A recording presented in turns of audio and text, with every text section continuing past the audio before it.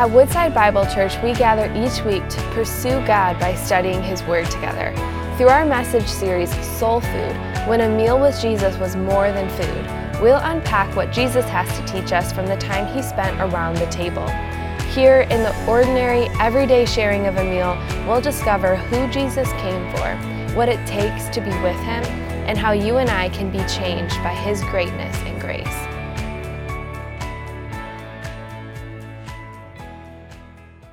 If you could share a meal with any three people in history, who would you want to have dinner with? Maybe somebody's asked you that question, maybe not. That's kind of one of those like classic icebreaker questions. You know, you're like at a group thing at work or school or whatever, and somebody asks you. I love those sorts of questions. I have friends actually who have a box full of little cards that have questions like that on them, and I love to like pull the box out when we're hanging out over there and just ask them whatever random questions I can ask. I just love to hear people's response and consider and think. I don't know, there's something about icebreaker questions that I like. But if you could have dinner with any three people in history, who would you put on that list, right? I could tell you maybe some people who might be on my list. I'd love to have dinner with George Washington. I've always been fascinated by the role that he played and some of the choices that he'd make. I'd love to just ask him some really poignant questions. I'd probably pick Martin Luther. Maybe that's because I love church history, and he was just a bombastic personality, and the whole role he played in the Reformation fascinates me. I'd love to pick the brain of C.S. Lewis, one of my favorite Christian thinkers of the 20th century. Who would be on your list, right? You all have a list. We went around this room. I'm sure you would have people that you would think like, oh, I'd love to just talk with them and interact with them and speak with them. Do you think Jesus might be on your list? Maybe, maybe not, maybe some of you. What do you think it would be like to have dinner with Jesus? What do you think he'd talk about? What do you think that interaction would be like? Sitting down and eating a meal together and having him engage with you. Well, I don't think we'd have to think or wonder too much about what that might look like, because Jesus' earliest followers actually recorded encounters with him after his resurrection around meals.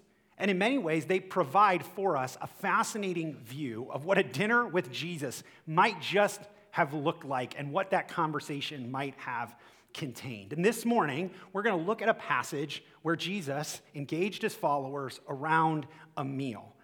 And I think in many ways, this passage kind of speaks to maybe the way he'd engage us if we were at that table. So we're going to together kind of pull up our proverbial chair, sit down with some of Jesus' earliest disciples, and see what he might say to us over a dinner together. And as we do that, I think we're going to discover a few key things. So I want to just kind of jump into the text, kind of unpack as we go a little bit, verse by verse, and I think draw out some things I want us to see this morning.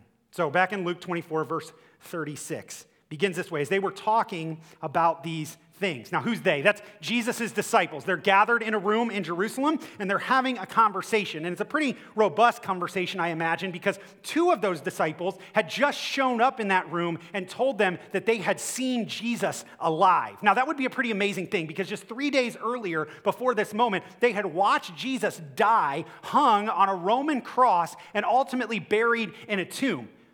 But two of his disciples were on a journey from Jerusalem on the road to Emmaus. You can read about it right before our passage, and encountered Jesus alive, who walked with them, talked with them, actually sat down with them to eat. And so they saw Jesus, and they actually run all the way back to Jerusalem and tell his disciples, hey, Jesus isn't dead. Like, he's actually alive. He's risen. Now, I don't know about you, but if somebody ran into this room right now and told us that someone that we all knew was dead and had watched dead was suddenly alive, I imagine that might lead to a pretty robust conversation, don't you think? And that's kind of where they begin, right? They're talking about these things. But something even more amazing happens then. The text says, Jesus himself stood among them. So while they're having this conversation, Jesus shows up in the room and says to them, peace to you. Now, this is always my favorite part of the story, right? Because I imagine if someone I knew who had died showed up in the room all of a sudden, I would need somebody to speak peace to me as well, right? And so he says, peace to you.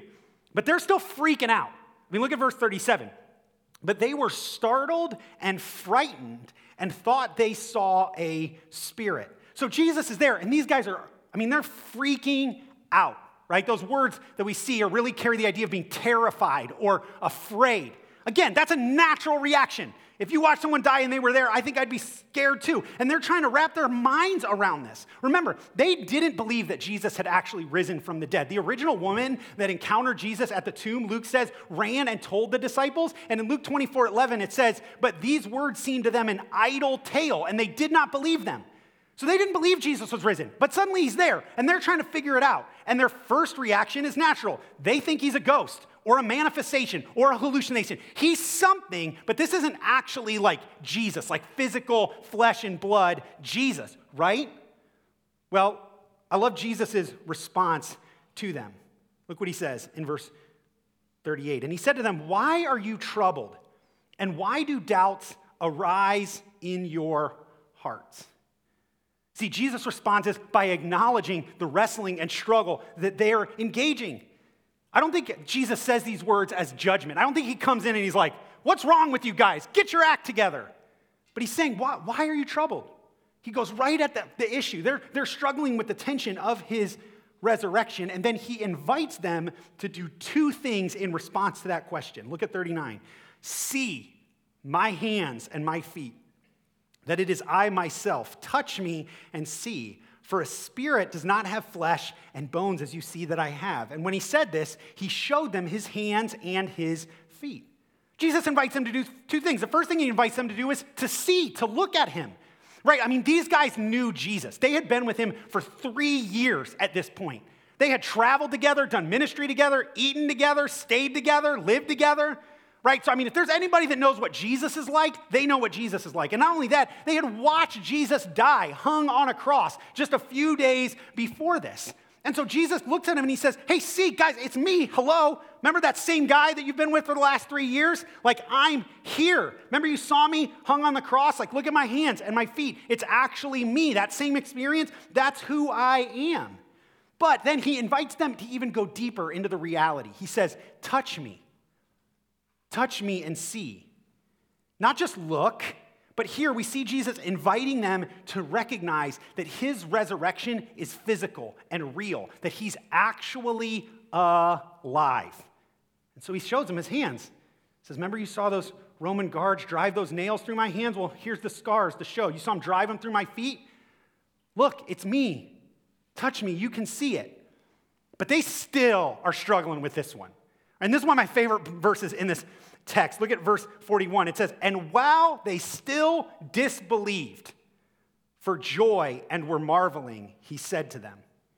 I mean, Jesus is literally like, look at me, touch me, here I am. And these guys are like, I don't know about this. Now, I imagine if I saw someone with scars through their hands, I'd be probably a little nervous to touch those too, right? We can admit that. But they're struggling in this moment with like, what is true? Is this really Jesus? And there's a little bit of joy that emerges. There's marveling and wondering. But you feel kind of the tension of the disciples in this text. And I love that because in so many ways, I think they're an example of so many of us in our own journeys in the reality of Jesus. I mean, who hasn't had doubts about the resurrection of Jesus? Who hasn't wondered and questioned and thought, like, is this all true? Like, is this for real, what all these Christians believe? Like, who hasn't had that? I mean, even Jesus' first disciples, when he was in the room, were struggling. Many of us in our journey to faith, we don't experience just like a snap of the fingers one day. Many of us wrestle and struggle and question and wonder and ask, and there's a journey involved in the process of faith. And what I love about the way Luke recounts this story is that Jesus' first disciples had that same struggle too. But Jesus' response to that is to continue to invite them deeper into the reality of who he is and what he's done. Look what he says. So he's already said, look, see, but then he goes even further. And he said to them, have you anything here to eat? And apparently they did. So they gave him a piece of broiled fish, and he took it and ate before them. So I think the first thing we see is that, one, they're in the middle of dinner. Like Jesus interrupts and then basically says, hey, do you have anything to eat? Now remember, this is the first century. They don't have a refrigerator. It wasn't like Jesus was like, or they were like, hey, Jesus, let me get the Tupperware out of the fridge. I'll throw it in the microwave real quick, and we'll heat it up. They're clearly in the middle of a meal. They have fish. Jesus asked for it, and so they give it to him. And what does he do? He eats the fish. And it's here that Jesus draws them even further into the reality of the physical nature of his resurrection. Ghosts don't eat fish. Hallucinations don't sit down and have dinner with you. That's not how it works. And yet, Jesus sits down in the middle of their meal, eats the fish, and in doing so says, look, I'm truly raised. Jesus in this moment is inviting the disciples to see the evidence that he has been risen from the dead. And it's this fact that I think is the first thing Jesus would draw our attention to if he sat down at a meal with us. And it's simply this, that Jesus' resurrection is true. The whole first part of the meal. Jesus, and the author Luke, is making the clear claim that is the core of the Christian faith, that Jesus literally, physically, bodily rose from the dead. That same body that was hung on a cross, that died and was buried in a tomb, was resurrected to new life. Physically, so much so that you could touch it, he would eat food, that it was physical. And Jesus says, look, I'm truly raised.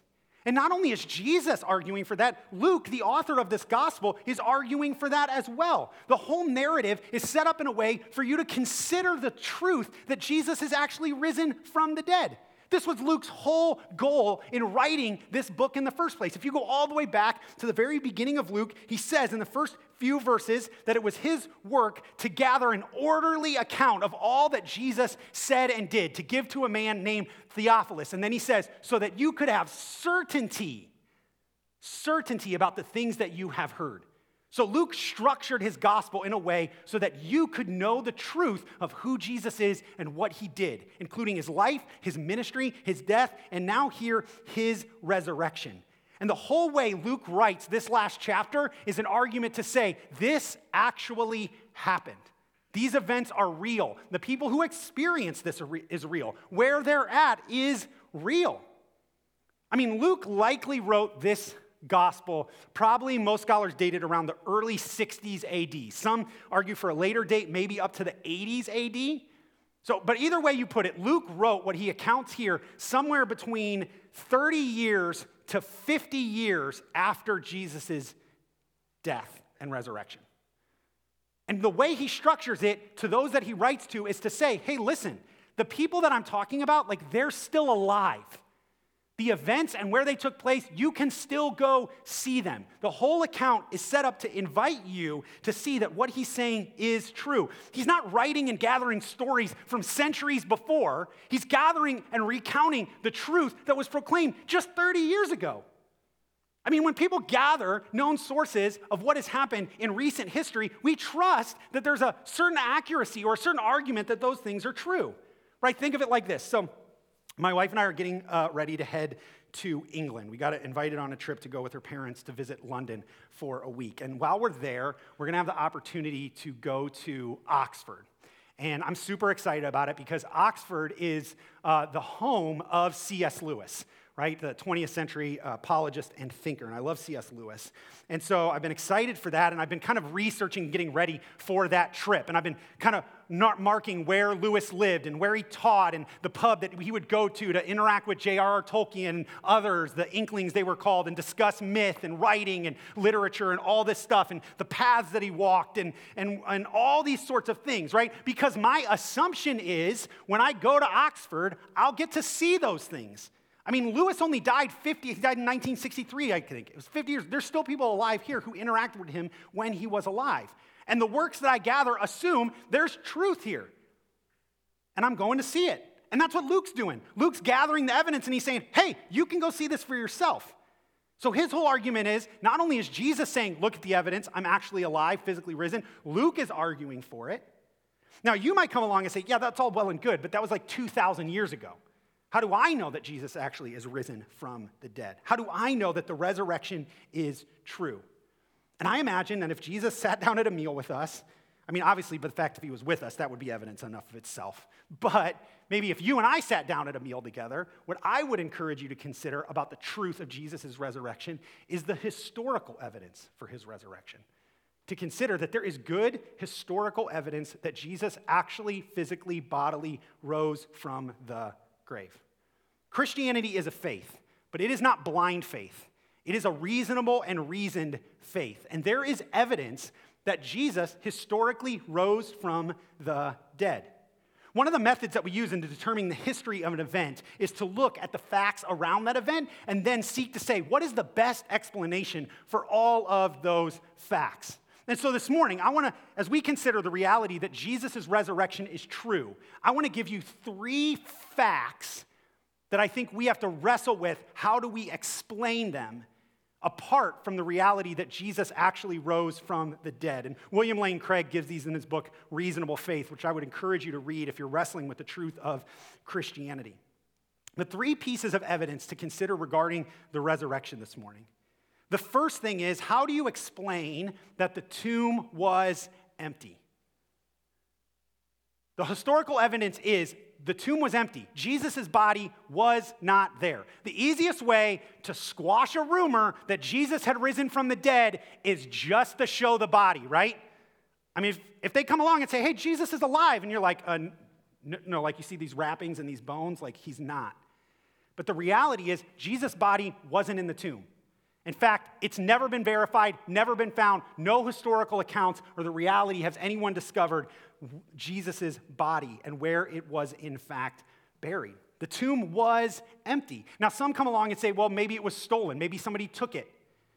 But remember, the Romans, under the influence of the Jews, had sealed the tomb, were aware that Jesus' death might lead to an insurrection, and were very cautious about the way they handled his body. The Jews and Romans had no motivation to have Jesus' body stolen. And if it had been by them, wouldn't they have just produced it once these Christians started claiming he was alive? So your other idea is that somehow a ragtag group of fishermen, tax collectors, and others overpowered the most mighty military force of its day, moved a giant stone, stole the body of Jesus, hid it somewhere, didn't tell anyone, and no one knew where it was at. Maybe. But how do you explain that the fact that the tomb is empty? Seems unlikely to me. The second thing that you have to consider is, how do you explain the claims of the early disciples? Hundreds of people, Paul notes up to 500, claimed to see Jesus bodily risen from the dead after his death. And they made these claims within the lifetime of the other eyewitnesses of Jesus' life and ministry. The claim that Luke highlights here, that all of Jesus' early disciples made, was that they genuinely interacted and saw Jesus risen from the dead. How do you explain that? Were they hallucinating? I mean, mass hallucination seems slightly unlikely, and even then, their claim is that they physically interacted with him. That's what Luke highlights, that he actually ate food, that they actually touched them, that he was actually with them. You say, well, maybe they were lying. They just made it all up. Maybe. But you also have to remember that all of Jesus' earliest disciples gave their lives for the truth that they believed that Jesus had risen from the dead. They were highly persecuted by the Jews and the Romans. All of Jesus' 12 disciples died heinous deaths, except for John, who was essentially boiled alive and left on an island by himself at one point. And yet, none of them in their lifetimes ever for 1 second recanted the truth that Jesus actually had risen from the dead. Not one of them got cold feet. Not one of them backed down. Not one of them showed up and said, actually, guys, we made it all up. If you could just leave us alone now, that'd be great. No, they all held fast to that claim throughout their lives. I mean, if we make one lie in our world today, it's found out at some point. I mean, think of things you've seen, hidden, stuffed. What happens? At some point, the truth comes out. And yet, in the lifetimes of Jesus' earliest followers, the only claim that they ever had was that he was actually risen. The last thing that I'd ask you to explain is, how do you explain the explosion of Christianity?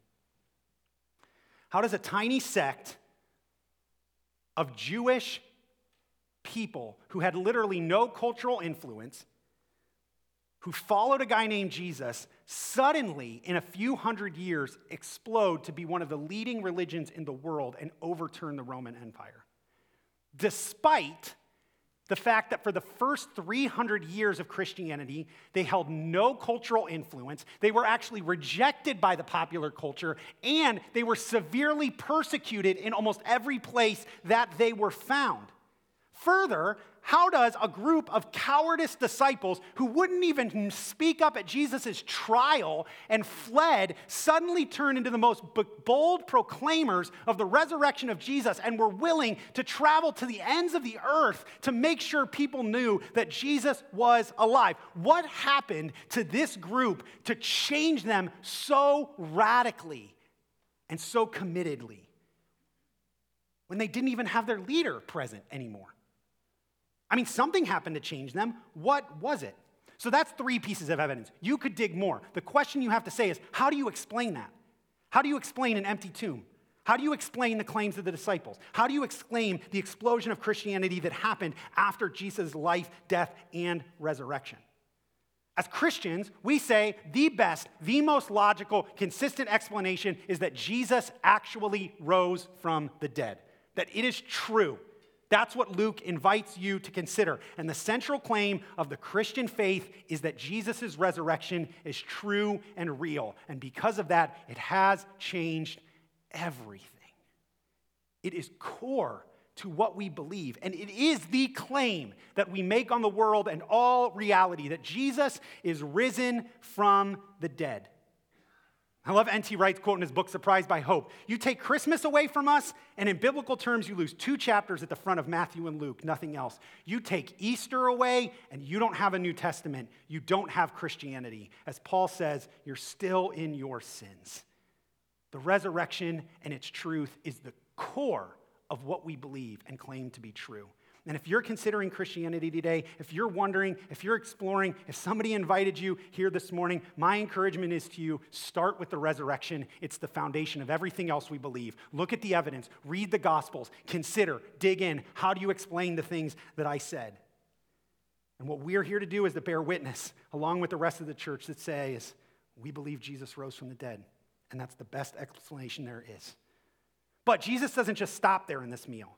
Okay, he starts there, it's key, but then he continues into the second thing that he wants to show them. So look at verse 44. Then he said to them, "These are my words that I spoke to you while I was still with you, that everything written about me in the law of Moses and the prophets and the Psalms must be fulfilled." Then he opened their minds to understand the scriptures and said to them, "Thus it is written that the Christ should suffer on the 3rd day, rise from the dead, and that repentance and forgiveness of sins should be proclaimed in his name to all nations, beginning from Jerusalem." If Jesus sat down at a meal with us, the first thing I think he'd remind us is that the resurrection is true. But I think the second thing he would remind us is that the resurrection is taught. And it's the heart of God's word and the heart of what God does in working to bring salvation in the world. I mean, Jesus in this moment leads what I imagine is got to be one of the greatest Bible studies in history. Right? If I could sit down at a meal with Jesus and have him walk me through the Bible, I'm in for that. Like, help me understand it. And that's what Jesus does with these guys. And what he does in doing it is he highlights the whole thing is about me. And my death and resurrection is central to the whole story. There's a key thing that Jesus does in this verse to highlight how everything is about him. So you have to remember, in Jesus' day, they only had what we call now the Old Testament or the Hebrew Bible, right? This is what they had. The New Testament hadn't been written yet. But the Jews believed that the Old Testament and the Hebrew Bible, that it contained God's revelation to his people and to the world. And the Hebrew Bible was made up of 3 distinct parts in Jesus' day. It was gathered as a collection of scrolls, and it was made up of 3 distinct parts. The phrase that's often used to describe the Hebrew Bible is the word Tanakh. It's the Tanakh, and that is actually not a word. It's an amalgamation of 3 Hebrew letters. And it describes the 3 parts. The first part of the Hebrew Bible is the Torah, or the Law of Moses, the first 5 books. The second part of the Hebrew Bible is what's known as the Nevi'im, or the gathering of the prophets, the writings of the prophets, which spoke to the nation of Israel. The third part of the Hebrew Bible is known as the Ketuvim, which is the writings, which is the gathering of the Psalms. It begins with the Psalms. It also has the wisdom literature like Ecclesiastes, Proverbs, and those things. Those are the 3 parts that would have made up the Bible that they would have had, or the Hebrew Bible that they would have had in their day. Now, notice what Jesus says to his disciples. "These are my words that I spoke to you while I was still with you, that everything written about me in what? In the law of Moses, the Torah, and the prophets, the Nevi'im, and the Psalms, which is the first and key book of the Ketuvim, must be fulfilled. So what is Jesus saying to them? He's saying, hey, the whole thing from beginning to end, every part, it's about me. And then he does something incredible. He opens their minds to understand how it all points to him. Because it's only God who truly reveals Scripture to us, who shows us and opens our minds and our hearts by the Spirit to see. And that's what Jesus does.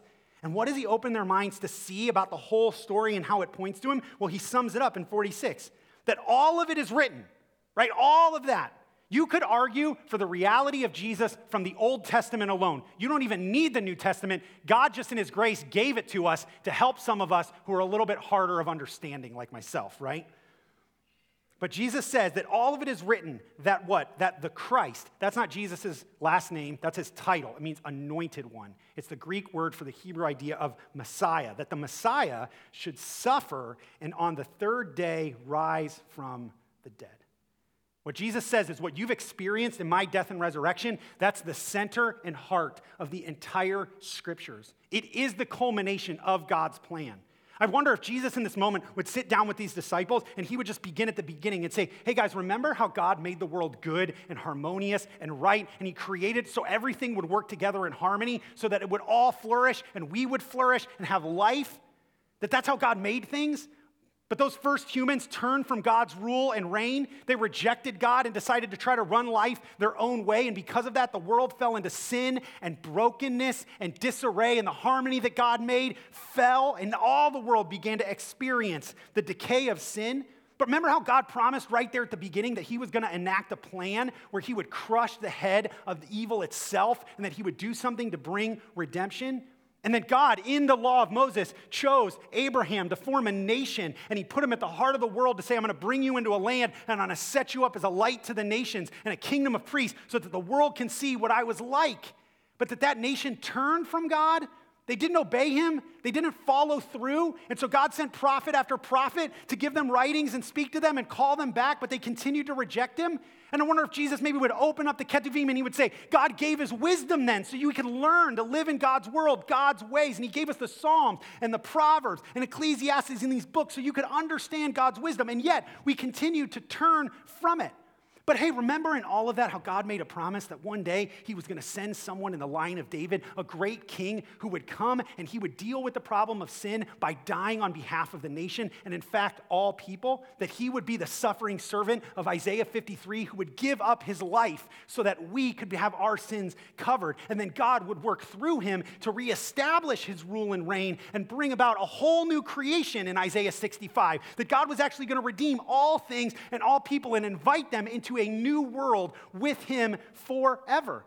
And I wonder if Jesus would walk through all of those moments and then he would say, hey guys, you know what's at the heart of all of that? What I just did.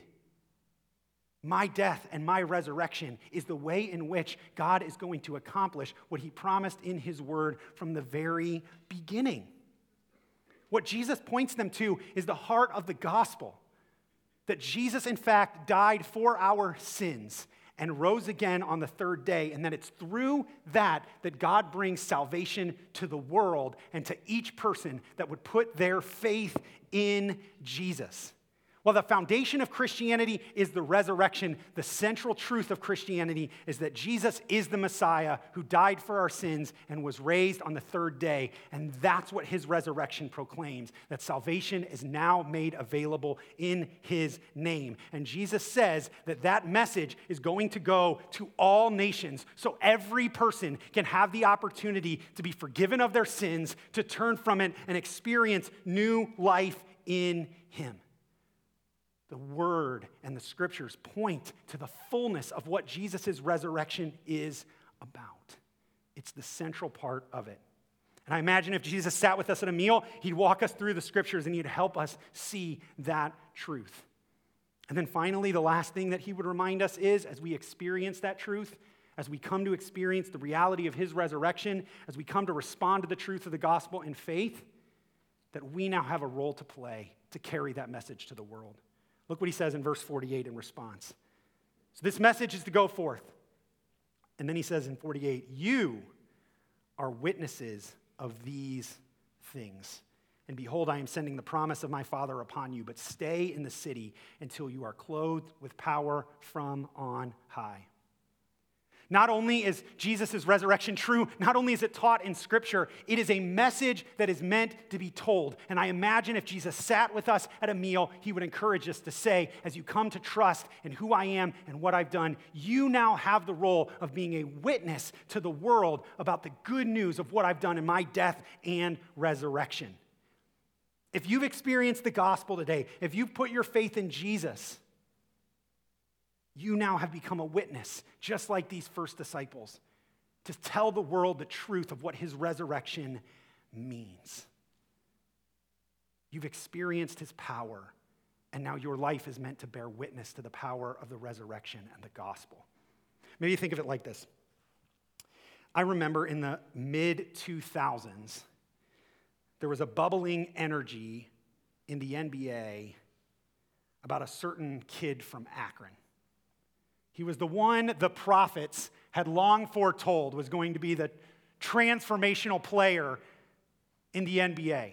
From the moment he was in high school, he was declared the chosen one, right? And he entered in the NBA and he started to take it by storm. And his talents were noticeable long before he took them to South Beach. And I have a soft spot for him because I'm from Akron, so you gotta give me some grace, right? But I remember when LeBron James was kind of burgeoning, playing for the Cavs, becoming the superstar that he was, Nike decided to run a campaign ad to highlight his incredible accomplishments. The name of the campaign was "We Are All Witnesses." And the campaign was fairly simple. If you went or had the opportunity to see LeBron James play basketball, you would be amazed at the talent that he commanded. You would be in awe of his power and his ability to play the game. And you would be left in a way in which you had to say, I saw one of the greatest players of all time. And so Nike ran this campaign, and they showed his highlights on TV, and they always had this tagline, "We are all witnesses." And then they released a series of T-shirts that were all black that just had the word "witness" across the chest with the Nike logo. And the message was clear. I've seen this and experienced, and now I bear witness to the greatness of LeBron James. And I don't know how that played in Detroit, but I was in Cleveland and Akron at the time, and that was big. I saw a lot of those shirts, right? And a lot of people I knew, we were witnesses to the greatness of LeBron James. And the idea was clear. If you experienced the power, you would bear witness to the power of who he was. And that was a basketball game. When you come to put your faith in Jesus, you experience the power of resurrection life. God brings his Holy Spirit to live inside you. And the scriptures tell us the same power that raised Jesus from the dead comes to be in you when you put your faith in him. You experience the power of the resurrection. God brings you out of death into new life. That's what it means to trust in Jesus. But what it also means is because you've experienced that power, you now put on the shirt and you begin to live your life as a witness to that power. Your life becomes the means by which God is going to proclaim to the world the truth of his resurrection and the fullness of his salvation that he brings in Jesus. If you've trusted in Jesus, you are now a witness to him. And the truth of the resurrection that we celebrate today, while it calls many to faith, it also calls of us that have put faith in Jesus to go out and proclaim it in our lives so everyone can hear about it. This is the nature of what we are called to proclaim. That the core message for everyone who has put their faith in Jesus above all else is the truth that he died for our sins and rose again. Hugh Thomas Kerr says this, "We are sent not to preach sociology, but salvation. Not economics, but evangelism. Not reform, but redemption. Not culture, but conversion. Not progress, but pardon. Not the new order, but the new birth. Not revolution, but regeneration. Not renovation, but resurrection. Not a new organization, but a new creation. Not democracy, but the gospel. Not civilization, but Christ. We are ambassadors, not just diplomats. We are witnesses of the power of Jesus' resurrection. And if you've put your faith in him, you are called to be his witness. And you might say, well, how do I do that? That just feels overwhelming. And I think if Jesus sat at a table with you in that moment and he said, hey, your job now is to go and bear witness to the truth of my resurrection, you'd say, Jesus, I don't even know where to begin. I wonder if for a moment he would just say, why don't you just start where I started? How about at a meal? Across a table with some family and friends.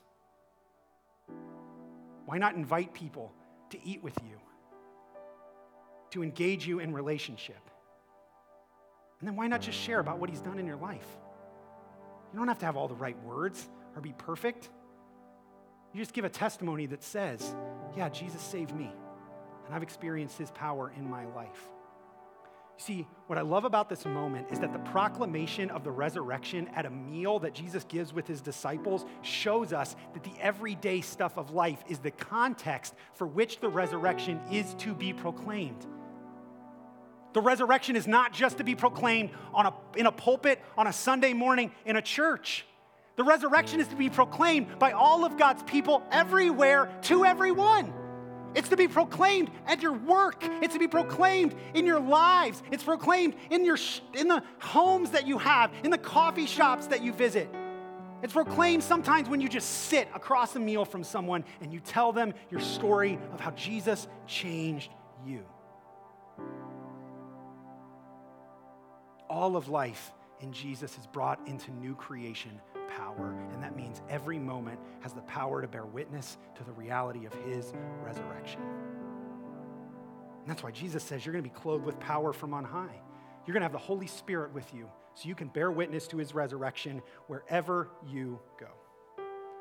And so I imagine if we had this meal with Jesus and he told us and reminded us that his resurrection's true, and he taught us the truth of what it means for salvation from God's word, and he said, hey, you're now going to be witnesses. I still imagine there would be one crucial moment that he would lead us to in that moment. And he would simply ask you, will you follow me? I mean, it's the question he asked those first disciples. This is true. Will you trust in me and will you follow me?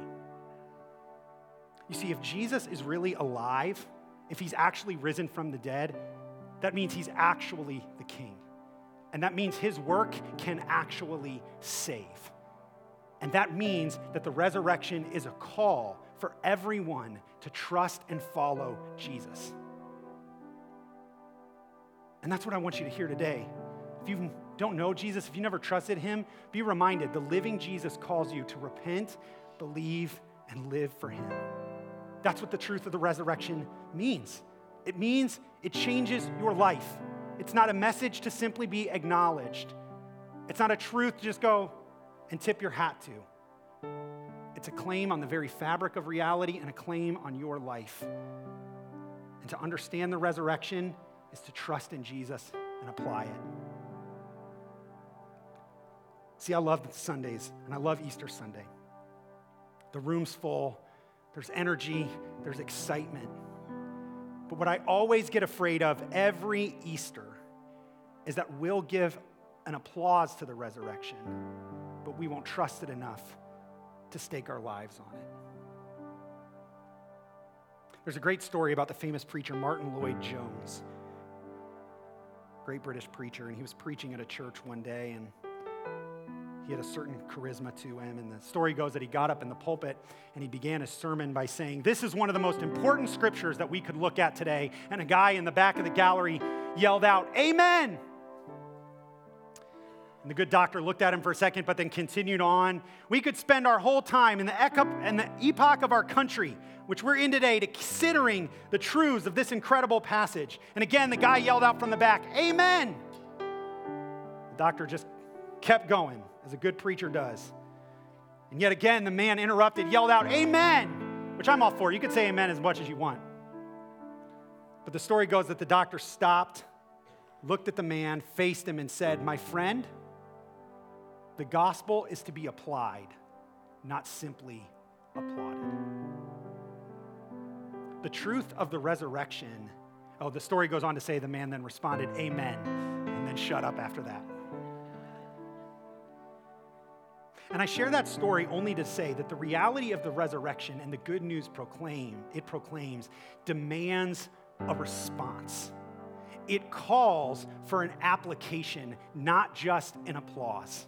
It calls for more than a simple acknowledgement that says, yeah, that's a nice idea. It calls for us to turn from our sin, trust in Christ, and to experience his salvation. The claim of the resurrection, while it can be rejected, it cannot be ignored. And what the church does on Sundays like today, and what we do every Sunday, is we gather together to bear witness to its truth. We stand together to say, 2,000 years ago, we believe that Jesus, our crucified King, offered as a sacrifice for sin, walked out of the tomb alive. And because of that, he defeated sin. He conquered death, and he destroyed the power of the enemy over us. And he declared that our sins could be forgiven, that we could be restored in our relationship with God, that we could have hope of eternal life, and one day brought to be with God in his new creation forever. That's the truth of the gospel and the truth of what the resurrection means. And then the call is to respond by putting your faith in Christ and experiencing the salvation that he offers. And that's what I want to give you the opportunity to do today. If you've never put your faith in Jesus, I'd be remiss if I didn't give you the opportunity to respond to the truth of his resurrection by trusting in him and experiencing the salvation that he offers. Thank you for joining us as we study God's Word together. We would love to hear how God is moving in your heart and get you connected into the Woodside Bible Church family. Head to woodsidebible.org/connect to introduce yourself today.